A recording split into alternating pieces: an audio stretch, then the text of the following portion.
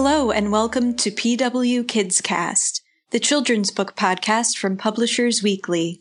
In each episode, we speak with authors and illustrators creating books for children and teens. I'm Emma Cantor, Associate Children's Book Editor at Publishers Weekly. Today I'm speaking with author Fiona Basil about her picture book, Shh, God is in the Silence, from Loyola Press, which is sponsoring this podcast. Fiona Basil is a freelance writer and photographer based in Melbourne, Australia. Shh, God is in the Silence is the fruit of a 30-day silent retreat in which she participated in 2015. Thank you for speaking with me, Fiona. Thanks so much for having me. Can you tell us about that silent retreat and how the idea for your spiritual bedtime book emerged? I attended the silent retreat on the island of Malta, and it was the first time for me participating in such a long time of silence over the 30 days. So I was taking part in the Ignatian Spiritual Exercises silent retreat.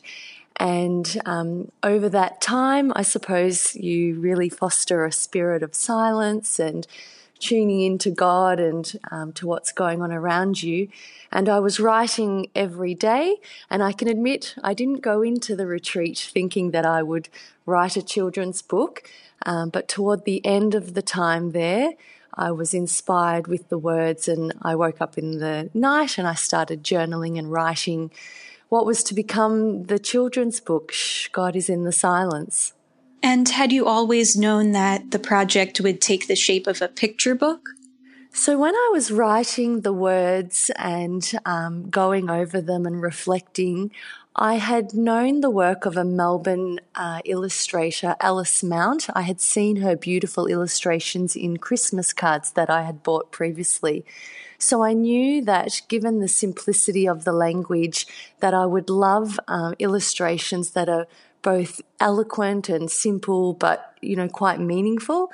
And Alice has a beautiful way of drawing illustrations that, can really convey a message. So I did have Alice in mind, though when I got back to Melbourne, there was a bit of a process in terms of deciding to just write this book from my heart and to do it as a heart project, and then to ask Alice if she would come along. And in the end, I commissioned Alice to do the illustrations for the book. So there was a bit of a process involved, but I was very happy that Alice could take part and, use her creativity as well to help bring the book alive.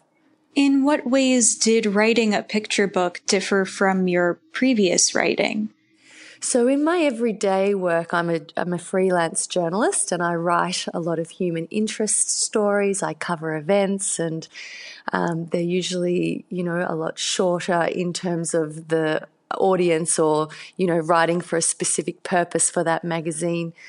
Whereas writing this children's book was really a project of the heart, and I suppose the fruit of that silence. So I think I was writing it. I did have my young nephews in mind when I was writing it, and I thought, this is something that I could imagine mums or dads or grandparents reading to little ones, and they were words that I think everyone wanted to hear. Well, I think that everyone would like to hear. So, the audience was different, and I suppose it's a very different style of writing to what I have done in my everyday journalism writing for magazines and editorial and documentary work. So it was a very big shift for me, and I'd say it's also sparked a love of poetry now in me, in that beautiful prose, that using the language that's, not so many words, but still being able to get to the heart of things. What was your path to publishing the book? Did you have an agent already at that point? No, so I didn't have an agent. When I came back from Malta, I had the words in my journal, and I had decided that this was going to be a project that I would create. So because I was already working in magazines, I took it to an editor, colleague and friend of mine, and first of all asked her if she would have a look to just tweak the words and check that maybe the flow was okay. So we had some editorial time where we tweaked the words. Then I mocked it up into a book and met with Alice to see if she would do the illustrations, and then we mapped out what the different illustrations might be for each of the book, the sentences and so forth. Then I hired a graphic designer, a friend and colleague of mine who I've worked with for many years, and I paid her to do the graphic design to pull it together. And then I had it printed here in Melbourne. And so for me as a first-time maker of a children's book, it was a lot of learning. I had a lot of support from family and friends. I did testing on mums that I knew, and eventually when it was printed, I remember the first time I saw the printed book and I thought, it's beautiful. I was really, really happy with it, and I got 500 printed. I paid for everything and thought, right, I'll just do what I can. And from there, it really took off. And I actually just started sending it out to different publishers, initially just inviting them to read the book and maybe they'd like to sell it or give it as a gift. And Loyola Press were one of those people that I sent the book to. And then they reached out indicating that they wanted to publish it, which I thought was fantastic. Really, because I didn't actually know what that meant, because I thought I'd already published it. But it's been a wonderful learning curve, and Loyola Press have really adopted the book and made it their own and have taken it out into the world. And has the book been published in other territories or languages? Yes, so Loyola Press have brought out a bilingual version in both English and Spanish. So that's been great to see. I have copies of that here in Australia, and it's amazing to see just how many people love that version of the book too, having it both in English and Spanish. So hopefully, we can bring it out in more languages as well, perhaps as it becomes more widespread across the world. Here's hoping. I guess silence is pretty universal. It translates. Yeah, I have come to really appreciate and love silence. I think particularly in this day and age when we're so inundated with, social media and noise and just the everyday busyness of life, I find moments of silence in the day to be really important. And more so, if I can, I try to take regular long times of silence. So maybe I go on retreat every few months, or I go away, or I travel. And for me, also finding silence is a way to nurture the soul and to really tune into, what God is saying in my heart. And yeah, it's just good for the heart and mind and body and soul, I think, silence. Yeah, I love it. I'm curious, how do you balance your writing life and your spiritual side? I find that the two are complementary. I find that in writing, for me, that's a way of connecting to what the Spirit is saying inside and how I might communicate with God as well, in terms of writing my thoughts or what's on my heart. And equally, sometimes when you are in that space of writing, the imagination opens up, or the Spirit might kick in, and I receive inspiration and imagination to write things. So I really think that both writing and spirituality are complementary, and particularly for me, that both are important aspects of my life. And do you have any writing rituals, practices that help ground you? Yes, I find that writing every day is really important. So when I wake up in the morning, I always have a journal and pen by my bedside. So I tend to write first thing in the morning, and I find myself usually writing in the evening as well. But I have journals and pens really everywhere. There's one in my bag, there's one in my bedside table, I have them on my desk. So really the thing that I need to maintain is just where I'm up to in each of the journals. That's probably the most difficult thing for me. But yes, I am writing every day in terms of, for myself, but equally in my work, when I'm writing for a magazine or for a specific audience or target, it's all part of that honing in and tuning into that imagination and creativity, but also the skill and craft of writing. So I really find that it's all integrated. So I'm writing really every day, yes. Are there any picture books, contemporary or ones from your childhood, that have influenced you? When I was growing up in country Victoria, I spent probably more time outside than I did reading books, which probably sounds quite funny given how much I really love books now. But no, I've reflected on this question often, and to be honest, I don't. There weren't any particular storybooks that stuck with me, or picture books.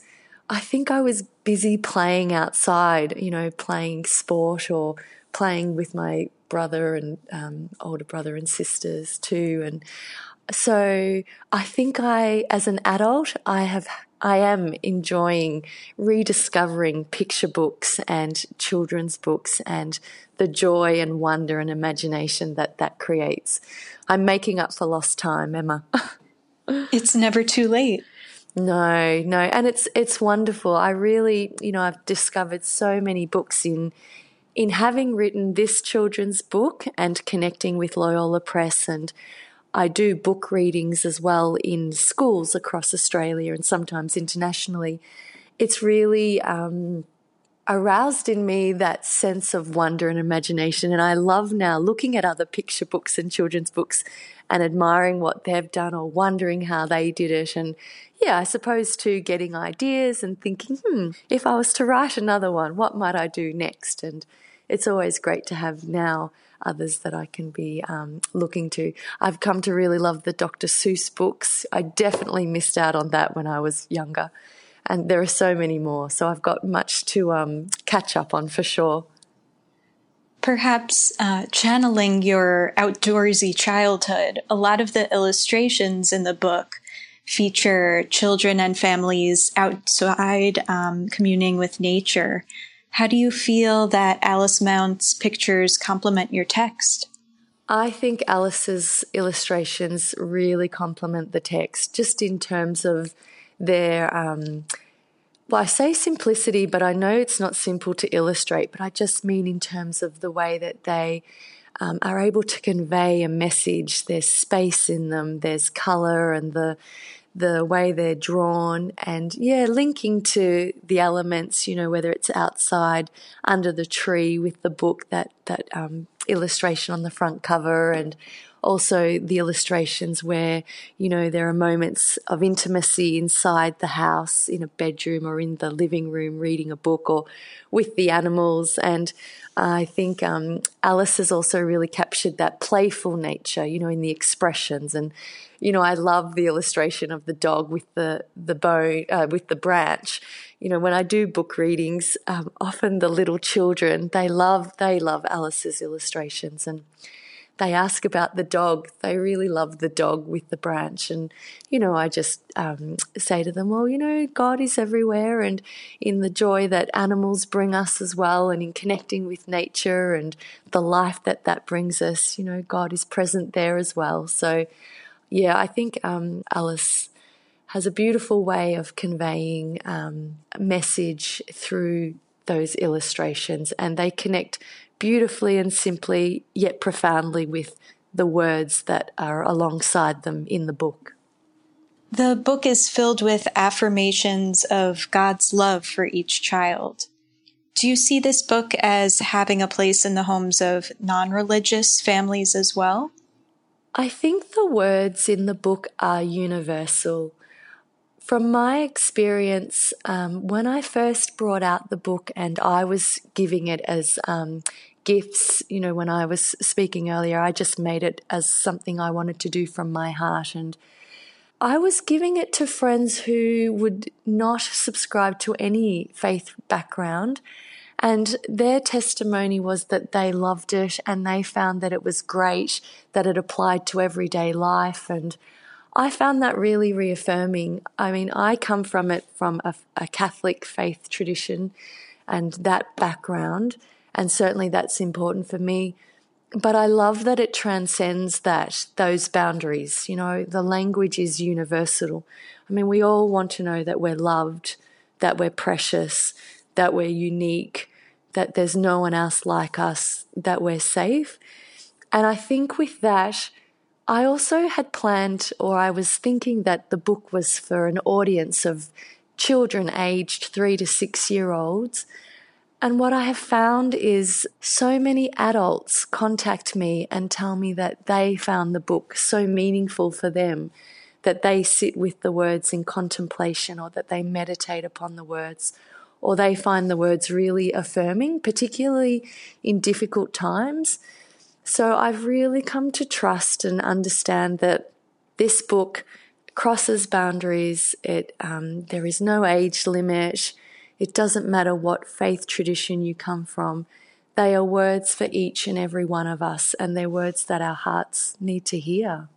Yeah, I really believe that. I've been very fortunate to be contacted by many people, and so I feel confident now in the fruits of the book and the message that it's been conveying. So that's an absolute blessing. That's been just such a beautiful thing to witness and to experience. You know, maybe not everybody gets to hear the feedback and to see some of the fruits of their work, but this is a book that constantly keeps surprising me, and it keeps living on, and it's been an absolute joy. Looking ahead, can you share anything about what you're working on now? So I'm always working on something in the background. I've been writing, since writing the first book, I've thought it would be lovely to write a second book.